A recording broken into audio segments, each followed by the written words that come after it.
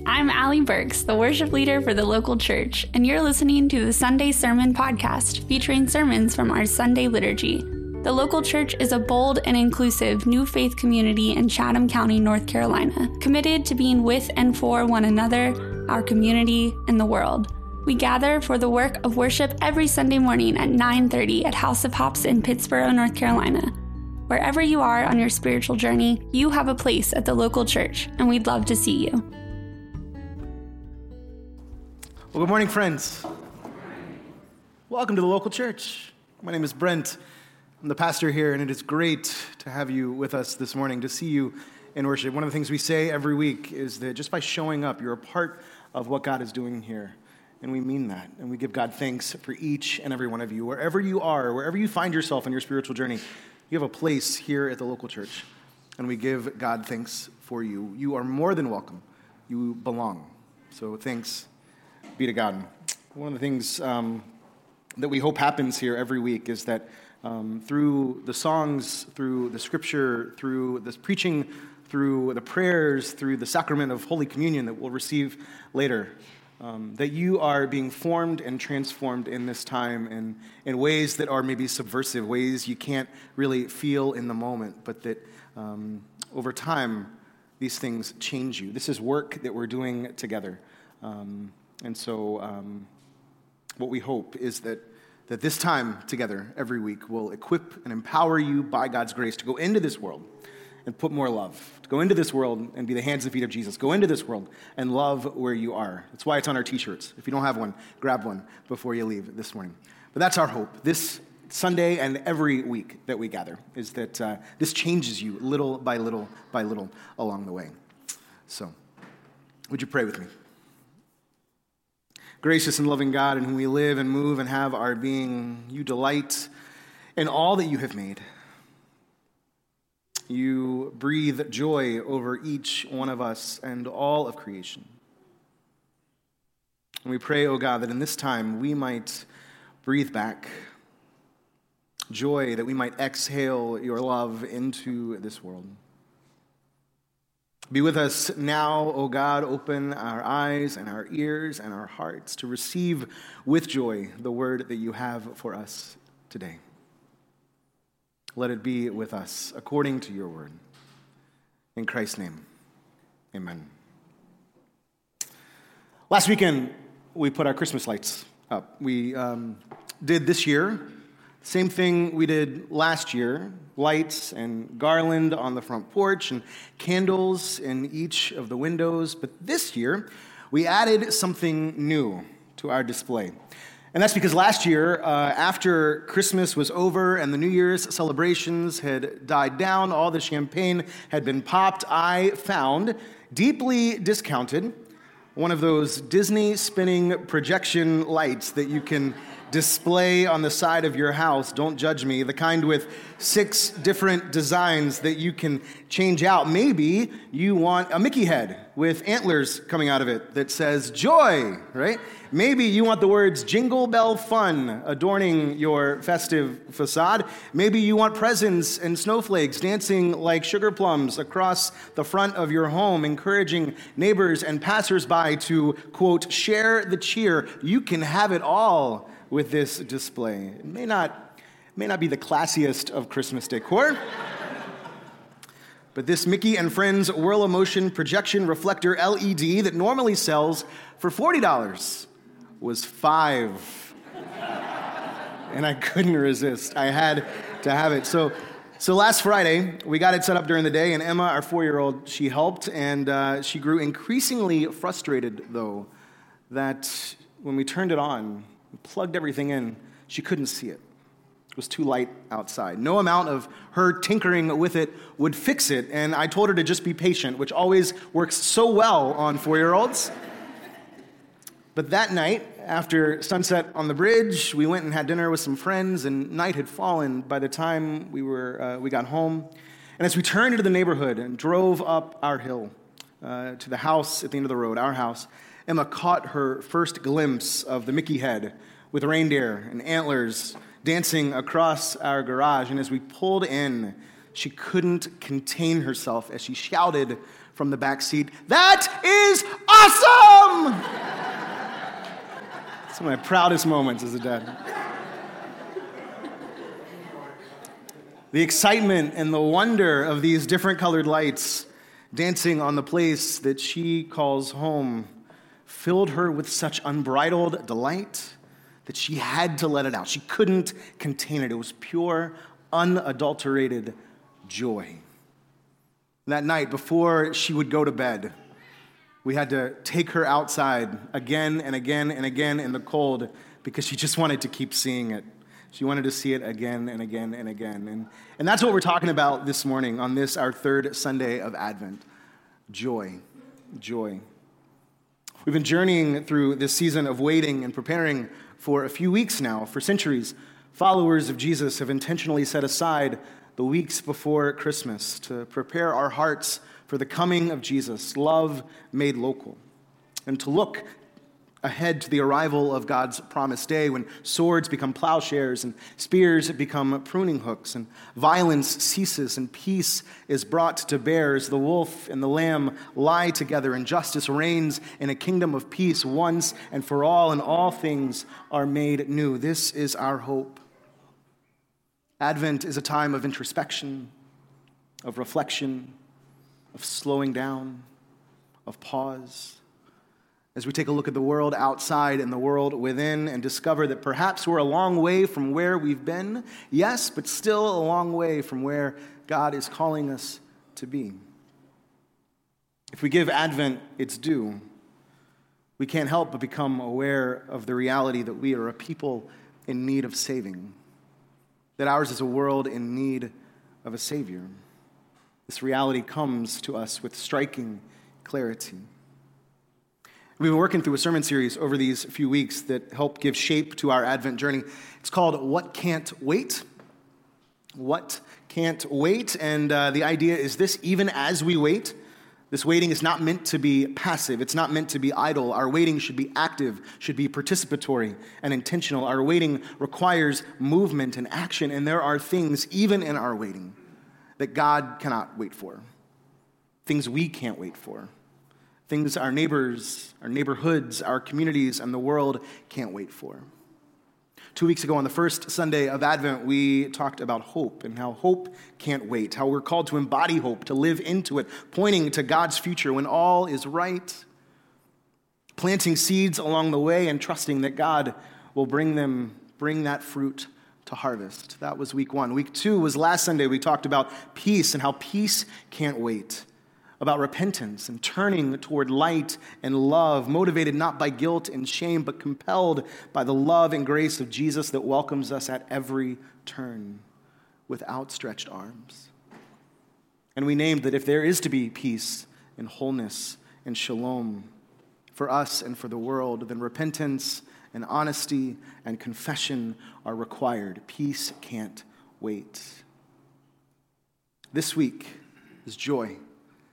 Joy can't wait. Our reading from the Gospel of Luke this morning, which is Luke's narrative retelling of the life, death, and resurrection of Jesus, is traditionally called Mary's Magnificat. Mary's Magnificat. It's derived from the Latin text of the first line that we heard, "My soul magnifies the Lord," the Magnificat. Sometimes it's also called the Song of Mary, or Mary's Song. And the song that Mary sings comes after Mary, an unwed teenage virgin from the slum of Nazareth, is visited by the angel Gabriel, a messenger of God, who brings Mary the news that she will conceive and give birth to a son. And by the way, this son will be the Son of God, and he is to be named Jesus. And he will come to reign, and his kingdom will have no end, the angel says. And this song that Mary sings comes after she's made the 70-mile trek to see her relative Elizabeth, with whom she'll stay for 3 months. Elizabeth is also expecting, 6 months along, and when Mary arrives, the child that's in Elizabeth's womb leaps, and she offers a blessing then over Mary and the child that she's carrying. And there's a declaration in this blessing. "Why has this happened to me?" Elizabeth asks. "Why has this happened to me that the mother of my Lord comes to me?" It may not seem like it in that simple phrase, "Why has this happened to me that the mother of my Lord would come to me. It may not seem like it, but from Elizabeth, this is a political statement. Because the only one in the ancient Roman world who's able to be called Lord is Caesar, the emperor. And so for Elizabeth to call Mary the mother of her Lord, well, that's a subversive political statement about who's Lord and who's not, about where power lies and where it doesn't. And the song that Mary sings then is a song of rejoicing. It's a song of joy, a song that bursts out of her. Somewhere from deep within, she can't contain it. Mary sings. She sings of her soul, magnifying the Lord, exalting, making large her Lord. Her spirit rejoicing in God, her Savior. She sings about what this God has done for her, seen her in her poverty, seen her in her youth and her weakness, and said, this is the one who will bear the Savior of the world. She sings of God's mercy and strength. She takes it and expands it, declaring that this God has scattered the proud in the thoughts of their hearts, turned the world on end, leveled the playing field. This God has brought down the powerful and lifted up the lowly, given the hungry something to eat, and sent the rich away with nothing, fulfilled the promises made long ago, all through the one that she carries in her womb. It's a song of praise, a song of joy. Her song couldn't wait. Her song of joy couldn't wait. And now, I got to be honest with you. I've struggled with this theme, with this idea. I've struggled with joy this week. It feels out of place in Advent because joy, really? Now? I can't help but scoff a little bit. Because if Advent brings into focus the way things are, when you take a look at the world outside, you see a humanitarian crisis in Hong Kong and other places around the world. A warming planet threatening our future, families torn apart at the border, North Korea testing nuclear weapons, hate-fueled rhetoric, and hyper-partisanship on Capitol Hill that leaves us weary and worn and wondering if it'll ever end. And closer to home, here in our Chatham County community, we're experiencing lingering racism and bigotry in our streets, a mental health crisis among youth and teenagers, with 1 in 9 high school students in Chatham County reporting that they have tried to take their own lives. 1 in 5 children locally who doesn't have enough to eat. Opioid addiction at an all-time high. And loneliness is now considered an epidemic. And there are still places in our world and in our community, including churches, and especially churches, where our LGBTQ sisters and brothers aren't welcome. Then you take a look at the world within, and maybe there's grief. Maybe you've experienced a loss this year that you can't not think about in this season. Maybe 2019 was going to be the year that everything was different, but here you are 2 weeks before 2020, and you're still waiting for that change.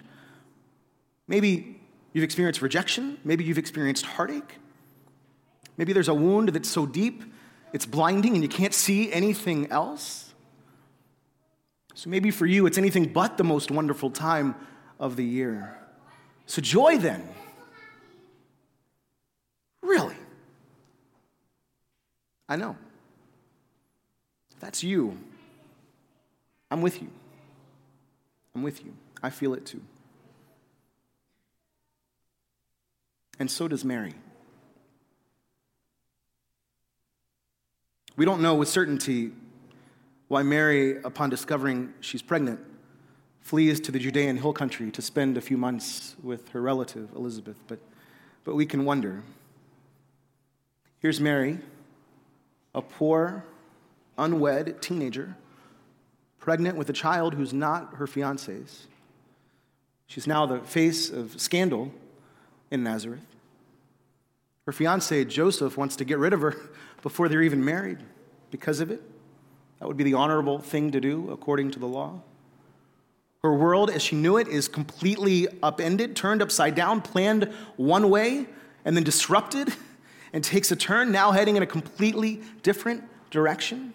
Anybody know anything about this? And this is all before all before the rest of the story. The story plays out all before she has to flee her home for safety. Shortly after this child's birth, before this child will grow up and disrupt and stand up for the oppressed and welcome the stranger and challenge authority and proclaim release to all who are bound. And because of this, this is all before this child will be mocked and humiliated and executed as she looks on. All before Mary watches this child, her child, suffer and die. So joy then. And yet, Mary sings. Mary sings. And maybe, just maybe, this is how we know what joy is. This is how we know that this joy is a gift of God, because who in their right mind would sing? Who in their right mind, knowing this, could sing? The shame and vulnerability researcher and best-selling author Brené Brown, who I love, has said that joy is the most terrifying, most difficult emotion that we feel as humans. The most terrifying, most difficult emotion that we feel as human beings. And that's because to experience joy is to open ourselves. To experience joy is to open ourselves up to the possibility of heartache, the possibility of losing it all. She says that we're constantly waiting for the other shoe to drop, that our defenses are up, that we are seeking to avoid defeat and avoid loss, protect against it, and that's why so often we shield ourselves from experiencing joy. In so many instances, we close ourselves off to the possibility of delight. But perhaps in Mary's song, even amidst the feelings of fear and shame and guilt and disorientation, perhaps what we hear in that song of joy is an openness to the work of God. Because that's where joy is found. An opening. And risking it all. In joy, in the most terrifying of human emotions, Mary opens herself to the work of God that begins in the cells of an embryo, love made manifest in her womb. Mary can perhaps sense that the road ahead will not be easy, but she can also feel deep within that the world is about to turn. That in this child with her who is God with us, no grief, no loss, no disappointment, no guilt, no burden, no fear, no death has the final say. And as she opens herself to that possibility and clings to that promise, she can't help then but sing for joy. She could lose it all, yes, and she does. But if God can choose this poor, unwed teenager to be the bearer of the light of the world, Jesus, God with us, Emmanuel, what else could God do? Couldn't God bring down the powerful and lift up the lowly? Couldn't God fill the bellies of all who go without? Couldn't God stand on the side of the oppressed and bring restoration and justice and healing and wholeness for all? Couldn't God? So Mary sings. She can't not. She can't contain it. As she sings, she opens herself up to the work of God. She opens herself to the promise of God, because in that opening, that's where joy is found. As Christmas draws closer, this is our work. This is why week 3 is here in Advent, because we're getting closer and closer and closer, and this opening, whether we realize it or not, is happening. This is our work. We are invited to join Mary's song of joy, opening ourselves to the work of God in us and in the world, clinging to God's promise and giving ourselves the freedom to boldly step into whatever God has in store. There's a writer and a poet and a musician named Morgan Harper Nichols. She writes this: "Cling to joy. Audacious, unbridled joy that looks for light in everything, even while you're waiting."